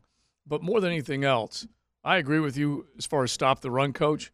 But Joey Mixon, when you go back to last week when they were playing the Steelers, they needed to get Mixon involved. They didn't necessarily do it. You heard what Willie Anderson said earlier? Willie's like, run him. Let him get lathered up. It's the only way that's going to happen. Now, I don't expect them to be able to do that because I think they're going to be playing from behind. Well, and I think that's part of it as well. Obviously you want to, once you get behind, it changes the mentality a little bit. But again, I said this earlier. You got Zach Taylor and you got Press Taylor. Yeah. And there's been some situations during the course of Press's calls where we didn't think they ran the ball enough. Mm-hmm. It's kind of the philosophy. So you have to kind of force yourself, in my opinion, to do that. And some of these guys are not willing to do that. That's something that I hope happens tonight. I hope they don't run the ball. I hope they throw the ball about 45 times. Yeah, because out of necessity that they have to. Pat Freiermuth last week basically went off against that Bengals defense. Evan Ingram should go off. I say it every week. I'm going to make a prediction that is going to come true sooner or later. Evan Ingram will be in the end zone tonight, ladies and gentlemen. Number 17 will catch a touchdown pass. You're going out there now on the limb. Trevor had him open, wide open against Houston and just barely missed him. Is that one of your prop bets it was going forward? It was I'm talking about this one tonight. Yeah. That just happened. Brought to you by Florida Home AC, the official air conditioning partner of the Jacksonville Jaguars. It seems like the Eagles and the Niners pretty much snatch up anybody who's worth a damn in the NFL because once again, Shaq Leonard, who was released last week from the Colts, he's been snatched up by the Philadelphia Eagles. Their next next game, is Sunday night against the Cowboys. Okay. Shaq, I don't know how healthy he is, but when healthy, he's pretty dynamic. There's no getting away from that. That guy can run and hit you. The Philadelphia Eagles, we'll probably do this a little bit more tomorrow, maybe a little bit later in the week. Has there ever been a one-loss team that got throttled the way they got throttled in their own yard like they did yesterday? I can't think of too many that have been thumped like that in December. They were going for back-to-back years of 11 wins in consecutive seasons. No one else had done it in their first 12 weeks. No one else had done it since the Dolphins way back in the early 70s. I'm glad you said December because I was like, what about the Jags this year against the Texans at home? Thankfully, that was in November. But they weren't even a one-loss team at that point, and yet that Philadelphia Eagle team, and we knew it was coming. I was fooled. I took the points, but that San Francisco team took them apart with vengeance and purpose last night. So it happens. I don't think you're signing Shaq Leonard unless you know he's healthy and can play. Yeah. Okay. And I think he was. And if he's healthy and can play, that's a huge get for them. Yeah, I think they were parting ways no matter what. The Indianapolis Colts and Shaq Leonard, I think it had just been done. They signed him to a big deal. He wasn't healthy, all that type of stuff. And he is now, I'm guessing, back to where he's close to 100%. But, yeah. But Philadelphia's looking around like, what just happened? We just got hit hard. By the way, 2 diehard fan bases, Lambeau Field and Lincoln Financial. Did you not see the visitors team just blanketing those stadium seats? Did you see that? Did you see how many 49ers fans were up there in Philly and how many Chiefs fans were up there in Lambeau? Wow. It was something else. Well, those teams travel. I mean, they really do. It's kind of the same with the Cowboys. You know, I think there's certain teams that travel more, and it's teams that are used to winning. Yeah. So when they go on the road, they're supporting the team, but in reality, they're having a party. Right. They figure they got a pretty good chance of seeing a win out there, and that's the teams that travel. Yeah, they're expecting when we get clobbered all the time with all those visitors' jerseys or whatever apparel on. Yeah. Those are 2 legendary fan bases that someone bought their tickets to. Yeah, absolutely. It do happen that way. That's for sure. All right. So key tonight, Matt. Who's the superstar coming out of the game tonight? I mean, not named Trevor, of course. Right. I mean, I said this earlier. I truly believe it too. I think you got to get really involved early, just because it just everything runs more smooth when he's a factor out there, and more important, when he's a threat out there. Yeah. When he's a threat out there, when you have the ability of you've got it. This is a guy you've got to watch who can clearly beat man coverage and win an individual battle. So you've got to roll somebody his way to help. If you get that out of him early, and he's involved and invested early, it's going to be a lot easier to get the ball to everybody else. Yeah, 5 catches, 89 yards, and a touchdown last week. Who's the standout guy, Coach? The front 7. Yeah. There's 7 of them. Mm-hmm. I think they're going to be the factor tonight on defense. I think the entire group, they've got to come ready to play. Yeah, I'm kind of going for that number 41 on the outside, making something happen. I can picture Foye Oluokun continuing to do more things in the backfield. He has gotten to the quarterback more than I think most people would have imagined now that he's freed up. Remember, he's the inside stop-the-run linebacker, and yet Mike Caldwell's been able to draw up and design stuff to where he's getting to the quarterback. Here's another thing, too, Dave, real quick. Do we see a little more comfortable offensive line now that Walker Little and your left side of your line, okay, that was uncertain last week, right? Uncertain's probably a good way to say it, right? Yeah. Okay. Oh, heck yeah. After 8 days of practice, are they different? Yeah, it's all about communication. When those guys, a guy like Ezra Cleveland, he's just kind of integrating himself into the deal, and the more time you get talking to the guy next to you, and Walker Little, made the transition from guard to tackle when Cam went down, but he had 2 or 3 penalties in that game. He's got to get integrated into that mode again. So I think the offensive line is this is the best offensive line, better than last week. Let me put it that way. Ezra was just using GPS to get to the stadium on a daily basis, and then got thrown in there in such a short amount of time. All right, so those are our keys. Looking forward to plenty more. The kickoff show is upcoming. Let's say hello to them as we head down to the bank coming up. Now, the 2-minute drill, brought to you by Tire Outlet. Keeping the sports world spinning with wholesale prices and premium service. Tire Outlet, Jacksonville's largest locally owned automotive repair shop. All right, we're wrapping up prime time. Let's do the introductions to the Frangie/Jaguars pregame show. Mia, good afternoon. Oh, come on. This ain't the Frangie show, with all due respect. This is the Famous Automotive Kickoff Show. Matt Hayes, with a guest appearance by Frank Frangie, among others. Myself, Hayes Carline, holding it down as we do every Sunday, but now we're doing it on a Monday at Growler's Bar and Grill on Tailgaters Parking. So make sure you stop on by and say hi. The gates officially open at 4 o'clock here, as well as on the Jaguars lot.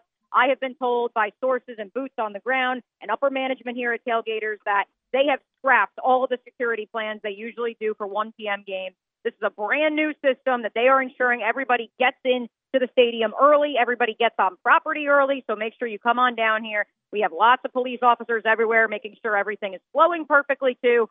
So it should be a good time as we get you set for Monday Night Football. The idea is to wear black, correct? Yes. Oh, I actually have been wearing black, though, for the last however many weeks. You know me. I'm not superstitious. I'm just a little stitious, and it's been working so far. So I was built for this. Blackout the Bengals, and, of course, light up the night, which our good buddy E.T. made a video. If you've been hearing about this light up feature on the Jaguars app and have no idea what it is, go on over to the 1010 social channels, and E.T. will walk you through how to ensure your app is updated and you can participate in this fun light show during the pregame of tonight's Jaguars-Bengals game. Can your sources give us an idea of what that light show is going to be like? E.T. actually gives you guys kind of an idea of what it looks like, because you could actually test it right now on your Jaguars app. So if you follow the steps that E.T. has for you and you press demo, you'll actually get a sense of what it'll look like by yourself with the lights flashing out of your camera. Joe's trying right now. He's frantically trying right now. If I go to the Jags app, is what you're saying? Yes. Okay. I just heard a phone you go to the Jaguars app. Yep. Oh, Well, here it is. Boy, here it we're is. off to a roaring Here it is. Yeah. Here it is. Campo and Joe Accept figuring and out continue. how to download. I wish you an could app. see this, Mia. It's hilarious. Continue. Light shows. Enable microphone. Jags would like to access your microphone. It's okay. two blind guys looking at their Countdown phones, squinting cam. at their phones. Enable camera. Okay. All right. Listen, Plus, I'm moving. Joe is not the most technical guy. You know, Are this you is kidding terrible me? I'm radio. the worst. Great radio I'm right the now, worst. too. This I is love terrible it. radio. All right. Give us an Guess update. what? Give us a preview for the game, Mia. I've already done it. Yeah, I just got off the phone. Well, actually, I shouldn't say I just got off the phone, but I did speak with Marshall Kramsky, my good buddy from the great state of New Jersey, who now works in Cincinnati and is going to join us pregame here at Tailgaters Bar and Grill. Obviously, with Jake Browning at the helm, I mean, a lot of Bengals fans maybe have low expectations, but talking to some people in the Jaguars organization last night that have worked and played with Jake Browning when he was in college, as well as in the pros when he was in Minnesota and now here in Cincinnati, they said you can't sleep on the guy. And so I think it's going to be paramount for the Jags to come out, get off to a hot start on offense, and so force the Bengals and Browning to throw it, especially because we know that Joe Mixon, despite his marquee name, really hasn't been able to get a lot going on the ground behind that perhaps subpar offensive line. Yeah, and if you play with the lead, like the Jaguars plan to do tonight, Mixon won't be a factor. That's for sure. All right, well, you guys are ready to rock and roll. Yes, and we will be live streaming on YouTube, Facebook, and Twitter as we always do. And, of course, we are with you till 5 p.m. A whole lot of guests rolling through. I hear we might even get a Jeff Prosser guest appearance. So you Googans out there, 420. Yeah, 420. We're making a Prosser appearance as well. All right, sounds good, Mia. Thanks. We'll be listening.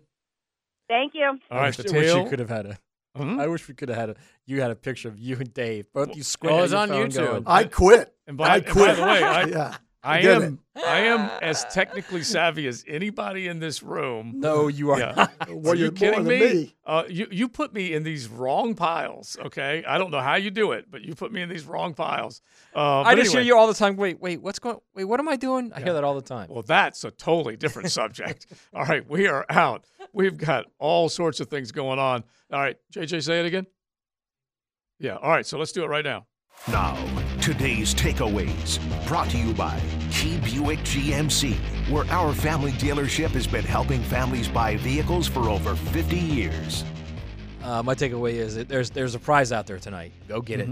Go get that number 1 seed. You get it, and then someone's going to knock you out of it. Coach? My takeaway is that the Cincinnati Bengals on defense are 28th in third down. They are 29th in rushing. And we need to take advantage of that. My takeaway is take it away, all right? Take it away. You lead the league. You've led the league. Now do a little bit more of it tonight. Take it away. We are done. We hope you have a great time. Be responsible. Designated driver, but get there early. Make sure you get in the stands into the stadium and be loud. We would love to have that atmosphere tonight over the television and on the radio airwaves right here on 1010XL 92.5 FM. Thanks to Mokama Beer Company. Don't forget, every day of the week serving coffee, Tuesday through Sunday. Great craft. You'll find them in Fernandina and in Wildlight and on the craft shelves at your local Total or ABC. Make sure you check out Mokama.com. Joe C., Matty Hayes, Big Sirs, Coach Campo, Mia with the kickoff show alongside Hayes, getting ready to rock and roll. Take it away, JJ.